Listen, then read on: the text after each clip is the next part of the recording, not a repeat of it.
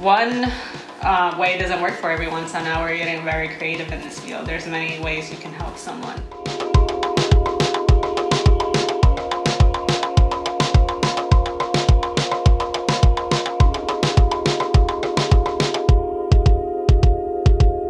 Hi everyone, bienvenidos a Estoy Aquí. I'm your host, Catherine Borgen. And Catherine Castro. Bringing your bi-weekly dose of spice.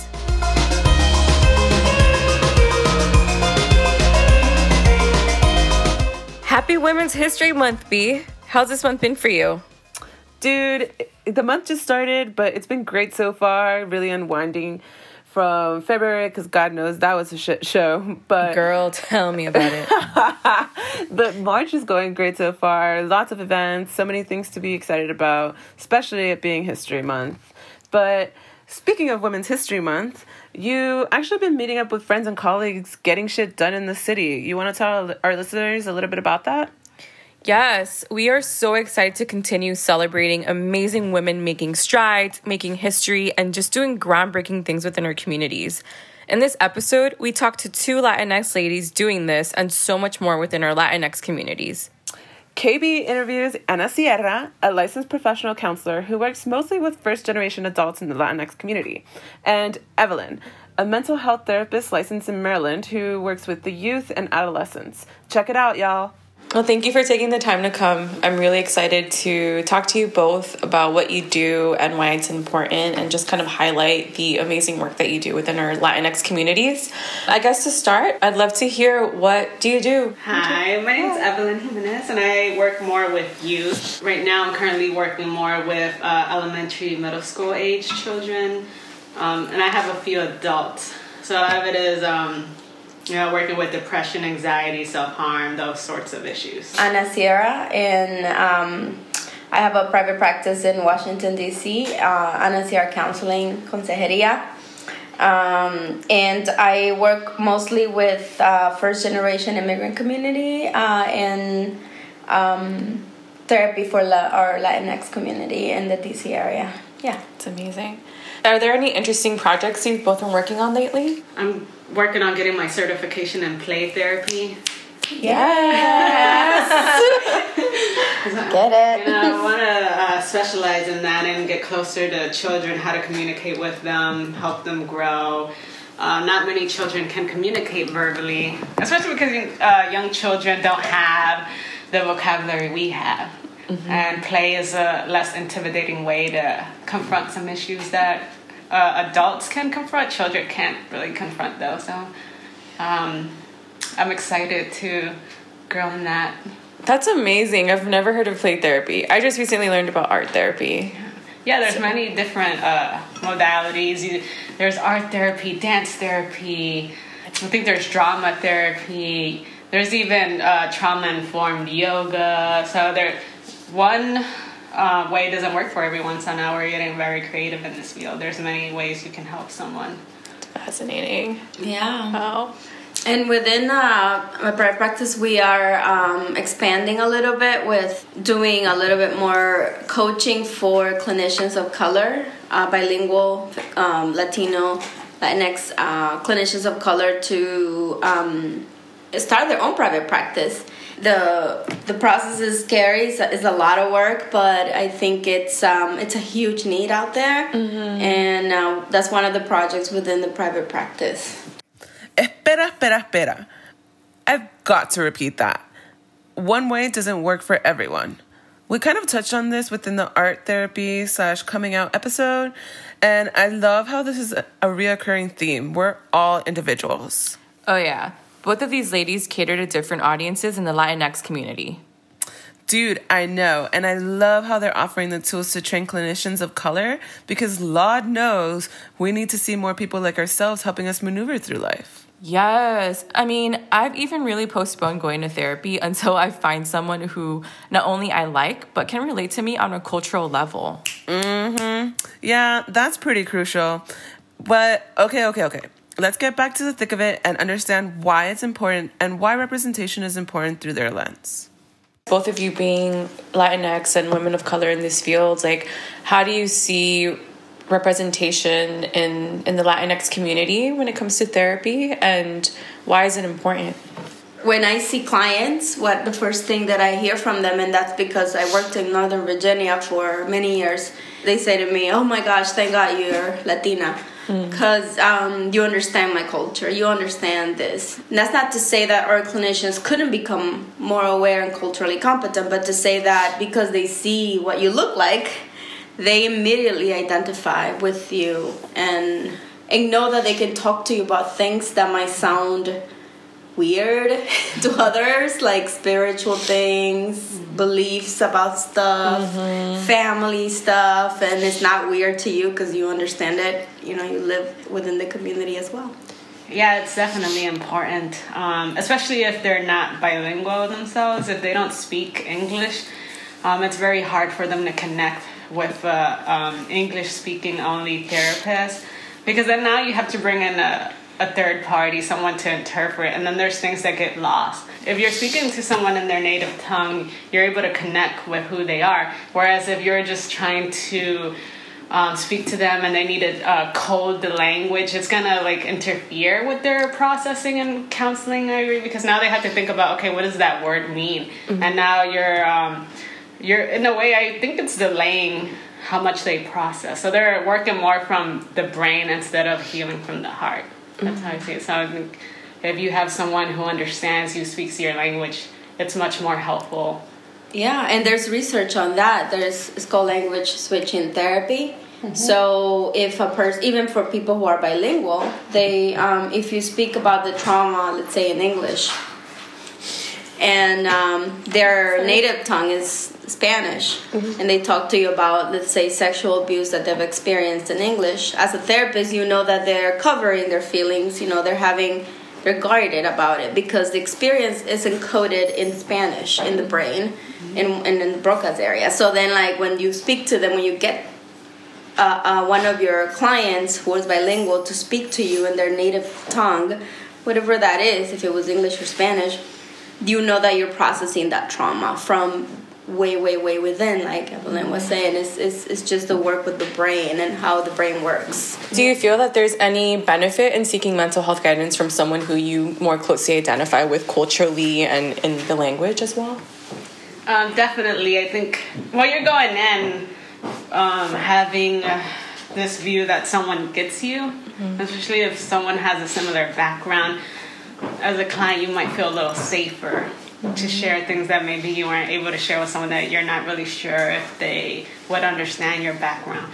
But this is not to say that you can't go and work with someone with a therapist that's not from a different culture. As long as the person is trained and culturally competent and open to you, healing can happen. But if you only speak Spanish and then you have to bring another person in, I think it's not as beneficial. Yeah, and I think also depends on where the client is at. Clients can seek out Spanish-speaking therapists because they want that understanding from someone that looks like them. But then also, Latinx clients could be looking for non-Spanish, clients because they have some trauma that they could have experienced from their own culture, their own family, their own people, that they don't feel safe yet. So I think it's just whatever people feel comfortable with. But any therapist could be trained to work with many cultures. That's true. Yeah. I guess to go with that, do you feel like that being Latinx helps you open up relationships with clients of color? Yeah, I think that the first question I get from clients is, "Where are you from?" Yeah. Or from older Latinx. ¿Estás casada? And for me, it's a little different. With some, it's definitely especially the younger kids who are second generation, they connect with me more. Whereas older Spanish-speaking individuals might be like, well, you look young. Your Spanish sounds a little funny, so I do get judged. But because there are sometimes they don't have a connection to many Spanish-speaking therapists, and I'm the only one they can see in that moment. So they learn to be okay with it, or there's like it ends up working because if I let them know more about my background and share a little bit about how I connect, it tends to build that relationship more. And now they're like, okay, well, you do connect with us, even if your Spanish is a little different. Yeah. There are not many of us, people that speak Spanish that can do therapy in the DC area. There's a growing need. It's one of the reasons why, working on that, helping and seeing the other clinicians, encouraging them to actually do that and get their own practice going and start doing that to meet the need. It's a lot of need out there. That's amazing. Yeah. No, it's definitely needed. And how do you find the equality to mental health access within the Latinx community? Do you find that there's some sort of gap or like an inequality issue with people of color? Going to a workshop, a lot of the concerns that the people there expressed were that they didn't know how to go about seeking the services. The services are out there. It's just they're like, well, how do you do this? They're like, you call your insurance company, and what if you're undocumented? So there's always that fear. What do I do? Will they report me? So I think them having the information and being educated on how to is more important. But there's always help out there, and Anna can speak more to that. Yeah, and then when someone is already ready to get there, to find that therapist, to find that help, you find that many organizations that are low cost have long waiting lists, and they and I know our culture, we want to have things done, like if we want to call today, we want an appointment by tomorrow. But in these agencies, you may find that you have to wait 3 months, and then that discourages the people that are ready in that moment to make that appointment because they're saturated with the need. And that is right, because I'm one of two. I'm actually one full-time employee at my agency. Wow. And I'm in the school, so then when Latinx clients call to make an appointment, they may be put on a waiting list, or they might have to see an intern. Yeah, like all of the Spanish-speaking therapists that are at our agency are already fully booked because there's so much need, but not enough. Therapists. And I think that's been my career so far. Last 15 years, always been overbooked, and always had. Whenever I end a client or a family, then there's another 3 waiting. So it sounds like there definitely needs to be more of us, like more Latinx people getting into the field to be able to provide the services. I'd love to hear your stories and how you ended up in the field that you're in now. My personal story was that I would say that I was a big emotional support to my family growing up. I would often listen to my mother's stories. There are stories of her upbringing, the trauma, why she came to this country. And then I guess I got used to hearing those stories. And now that I look back on it, having gone through my own therapy, I'm like, wow, I was so young to take on so much. And I learned how to manage her emotions, and I learned how to be the one to help everyone else in the family. That I just kind of fell into this field. And then I took AP in high school, and I did great. And I'm like, oh, maybe I should get paid for this. Because of my family, I ended up in this field. I wanted to help other people. I'm like, well, why is she having night terrors? What does that mean? How do I help people that are going through emotional pain? And here I am. I think one of the things that happen is in this field, we all come to this field because we've known pain. And we understand it, and we want to avoid that pain for other people. We want to make it better for other people. So when I started, actually, when I got here at 14, I was getting a lot of... I was feeling like I had a lot of barriers to even going to college. My English is not good enough. My guidance counselor told me I couldn't get into college. Oh my God. Because this is a guidance counselor. Jesus. And she said that my English wasn't good enough, and but failed to see that my grades were pretty great. I made the honor roll many times, during the years that I was there in high school. But so I felt like this is not fair. for me to feel this way. I feel like a lot of other kids were getting discouraged quicker. I had thank God I had the support of my family and my parents who were like, you can do it, we'll support you. But I feel like I went into college thinking I'm gonna change politics, I'm gonna become a politician. That was my first choice, and I went into an internship, and I realized working in DC, I didn't like it too much. I'm like, I think that I don't have the skin to do politics. So I went into psychology because I'm like, this is still not fair if this is happening to me. There's hundreds of other little Latinas who are just getting here with a broken English that are being told you're not good enough. And I didn't want that to happen to others. And I wanted to be the person to tell those girls, you can still do it. Look, I've done it. You've done it.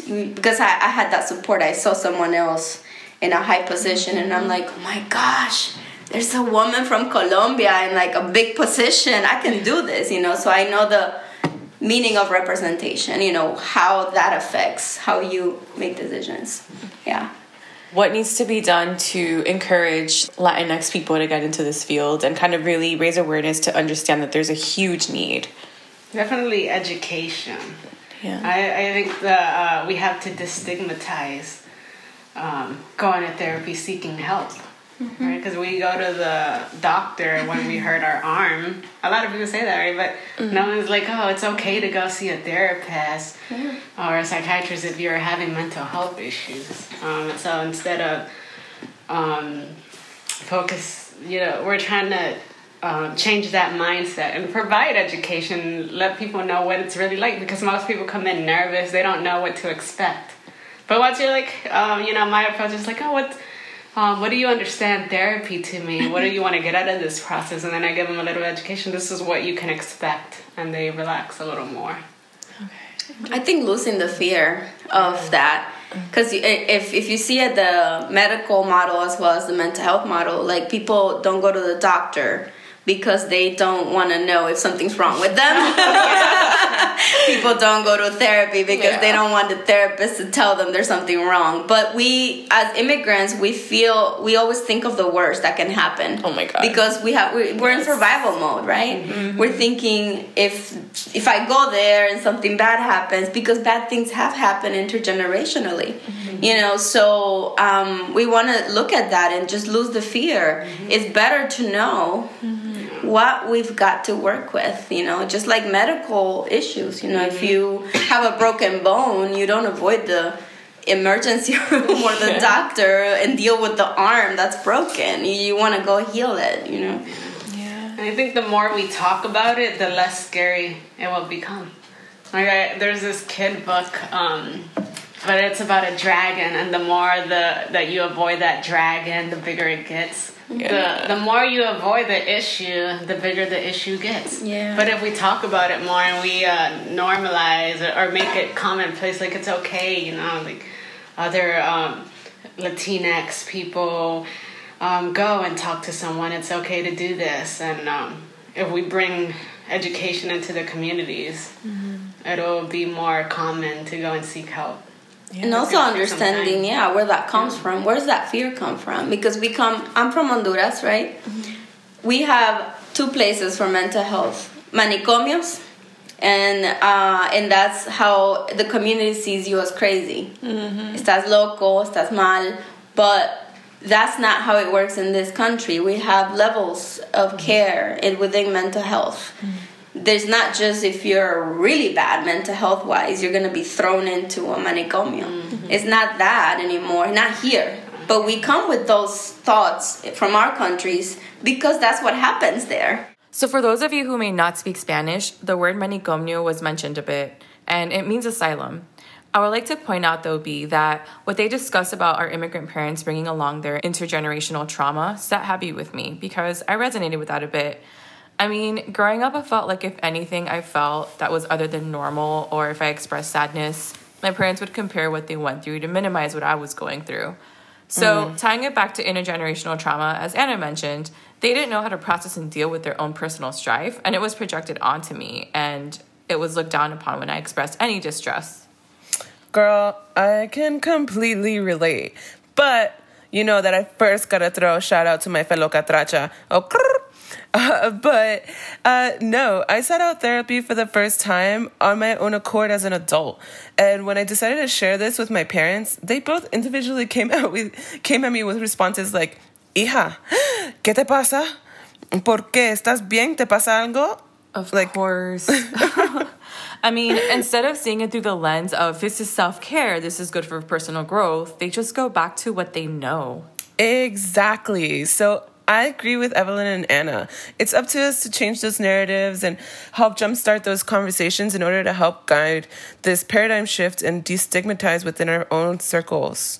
Yeah, unfortunately, I see that happen with parents. Like, well, I don't know why she's anxious, why they have depression. Like, I've been through worse. I wish I had this life. Or there's also this fear, like, is my kid going to go on medication? Yeah. But you don't go on medication right away. There has to be an assessment for that, and people are not aware of the process. And it sounds a lot like minimizing. So some parents are like, well, it's not that big of a deal, so they can pray about it. That's big. Pray about it, spiritual. Yeah. Because we have this mindset, or especially Latinx traditional families have the mindset that like you give it to God. Yeah. And then maybe you go to a therapist, it's like a weakness. You're being weak. If you go to God, like you'll be stronger. You can handle it. Like, admitting that you are going through some sort of pain is admitting that you're weak. Mm-hmm. And that's cultural. That's not biblical. Mm-hmm. Because pain is biblical. There's suffering throughout the Bible. But that's, for Christian people, it's just a misinterpretation of that. But, yeah, I mean, medication is a fear. Having records taken off you because of immigration issues or because they feel like you're going to be tagged somehow with the government, with an agency. So just not understanding how the systems work, which is, very valid fears. But it's just having community understand that that's not how it works, Yeah. So where do you see are like the hardest mental health issues hitting Latinx households today? I think a lot of PTSD, post-traumatic stress disorder. If you think about how even we come to another country as immigrants, you want that better life because my life is horrible, right? Mm-hmm. That's the assumption of people when coming here, bringing their children here. So having this hope helps them survive that. But when we're here, we carry parents and our grandparents' parents, and we carry all the baggage of community violence in our countries. Sexual abuse is high in our countries. Physical abuse, spanking, hitting, and, really difficult, very harsh ways of punishing children. So we carry those things. And not every Latin household has those things, but we do see a lot of that in our practices because we see the people who are most in pain. Yeah. We don't see every Latinx household, but what we see are the ones that need it the most. Right. So I want to make that distinction. It's not everyone. Whereas Anna, you see it more with your adult clients, right? Yeah. The ones that just got here, whereas I work more with their children. And so what I see a lot in the children of immigrants is that anxiety and depression, as you had stated before, the minimizing of emotions and pain because they've gone through worse. Mm-hmm. And then you see that intergenerational trauma because now the parents are passing on their fears, their anxieties, and the kids are taking that on. And then there's this whole, like, the kids are trying to make sense of their identities. Like, I'm American, but I'm also from my parents' country, and how do you navigate that? And it becomes very difficult. And then the parents, and speaking from my experience, some of them are a little controlling because they're trying to keep some control, some tie to their country. So you're coming here, you don't speak the language, and you use your children to translate for you. Mm-hmm. And now you're, like, setting your kid in this parental role, but somehow you still have to be in control. Mm-hmm. And that can create conflict in the parent and child relationship. which from my perspective, my work with the children, I see a lot of miscommunication, problems with connecting with the parents, and parents wanting the kids to be more mature, whereas in this culture, like, the kids can be kids, and then it's like understanding that certain types of punishment are not legal here. So it just takes a lot of education, and the parents are still getting acculturated to American culture. It just creates a lot of conflict in the family and dysfunction in the roles that each members play. Yeah. And what you see from the parents' perspective is that their method of avoidance and trauma research, avoidance is a coping strategy to deal with trauma. So you see a lot of new immigrants working 12 hours a day, 2 jobs, 3 jobs, many things, many projects. So they're not emotionally available to their children that are born here.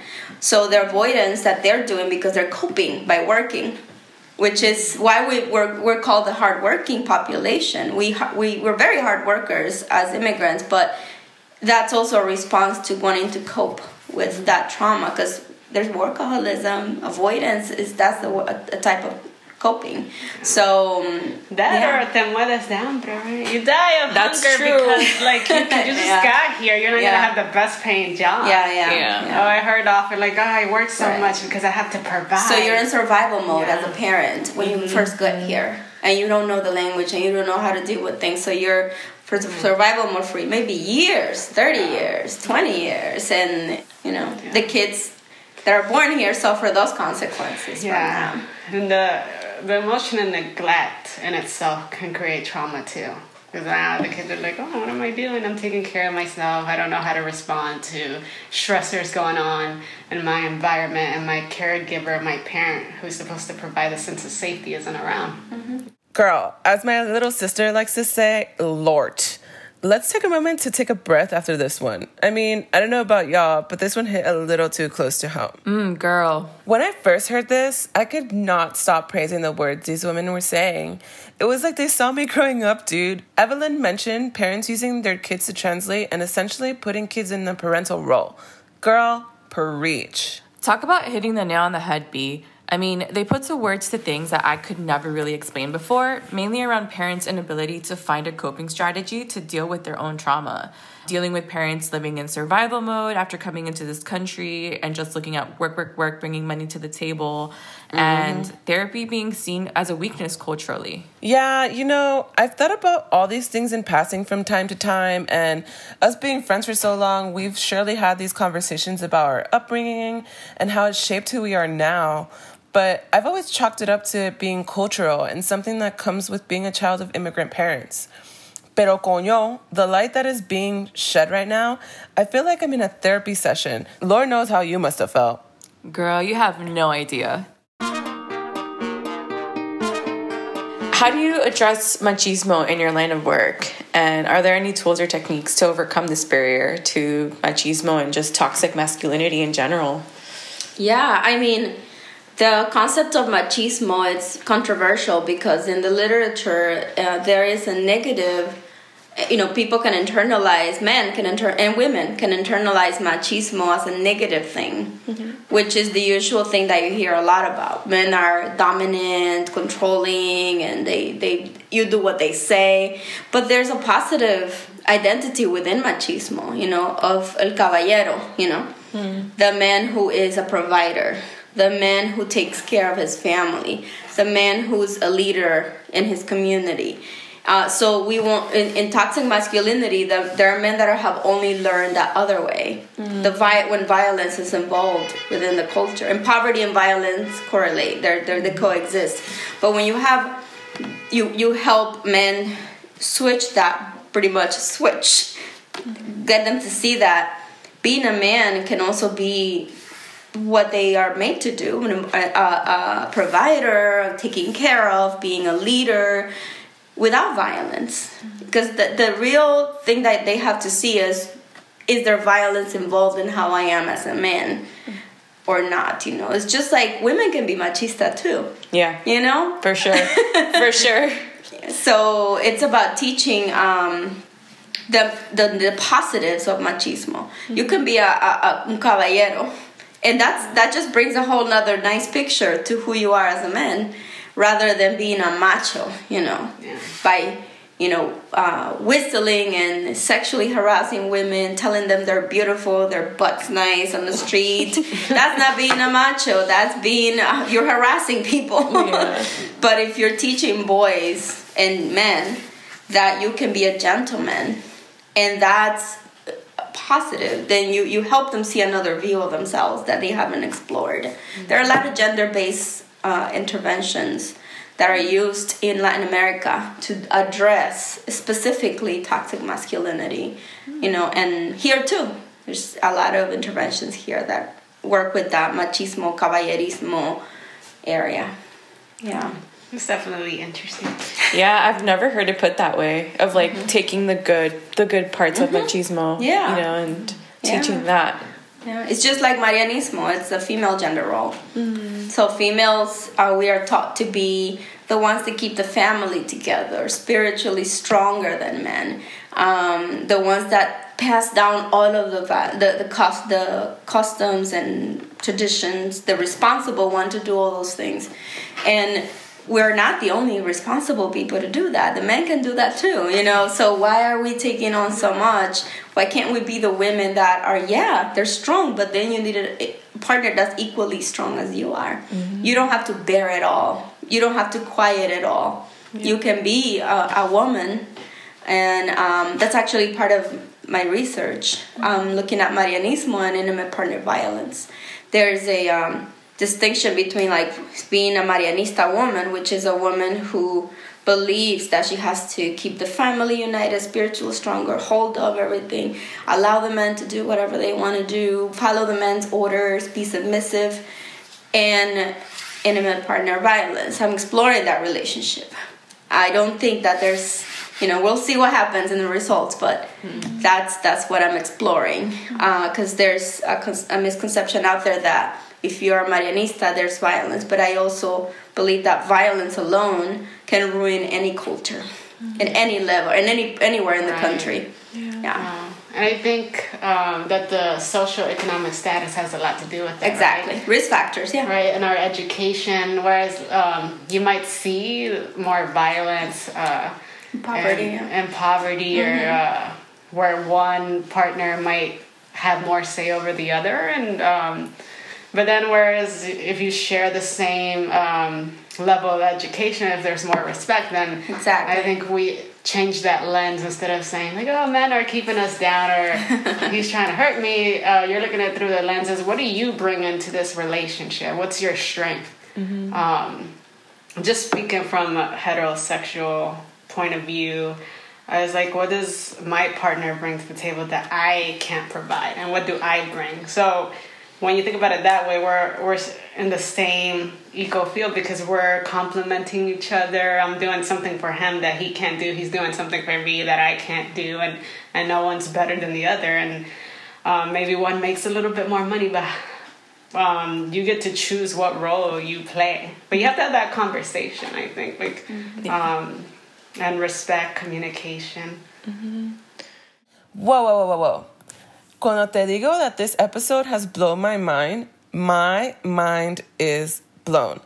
Not only have Anna and Evelyn framed things in ways that I have never been able to and make me feel seen, but they hit me with Marianismo. Girl, did you know what that was before this episode? No, I hadn't. And I had also never heard of machismo, or at least aspects of machismo, being framed in a positive way. I honestly never thought that it could be. I know, right? But they totally shifted my paradigm. And we as Latin America haven't had a chance to chill out and breathe, if you want to put it that way. It's true. Because when we were colonized, that there's Martin Baró talks about, it's a psychologist in Latin America, very famous, talks about colonialism and what that did to us as a culture, where violence was introduced in a very heavy manner. So violence results in more violence. So there's a theory where a man, the only control he ever had was in his household. He didn't have control in the community anymore. He didn't have control over his name, his people, his religion, anything. So he took it out on his people in the home. And that's intergenerational trauma. It comes from all of those experiences of violence. We've been in survival mode for years. Years and years. So it's understanding where that comes from and how we can make an impact to stop that and to make it better. Thank you all so much for listening into our 9th episode. Yes, we'd like to give a huge thank you to Anna and Evelyn for providing all of this insight. And if you're in the DC, Maryland, Virginia area and are seeking a Latinx therapist, check out www.anasierracounseling.com. Tell your abuelitos, abuelas, tios, tias, anyone that could benefit. This episode was brought to you by our producer extraordinaire, Maria Wertel. Music is by First World. Remember to follow us on Instagram and Facebook at Estoy Aquí Podcast and listen to us on Spotify, SoundCloud, Google Play, and anywhere you listen to your podcasts. Don't forget to share, rate, and review us. Besitos. Ciao.